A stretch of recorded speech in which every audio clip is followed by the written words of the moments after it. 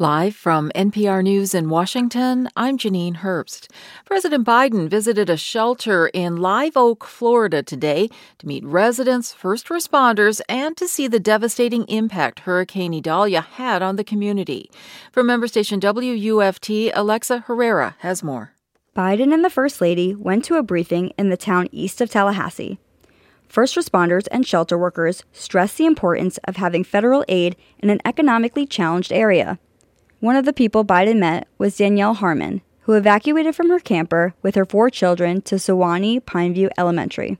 We've been living there for a year, and I have my farm on there, my business, and it's all gone now. So, yeah, I need help. Harmon said when she went home after the storm, she screamed and cried because everything was destroyed.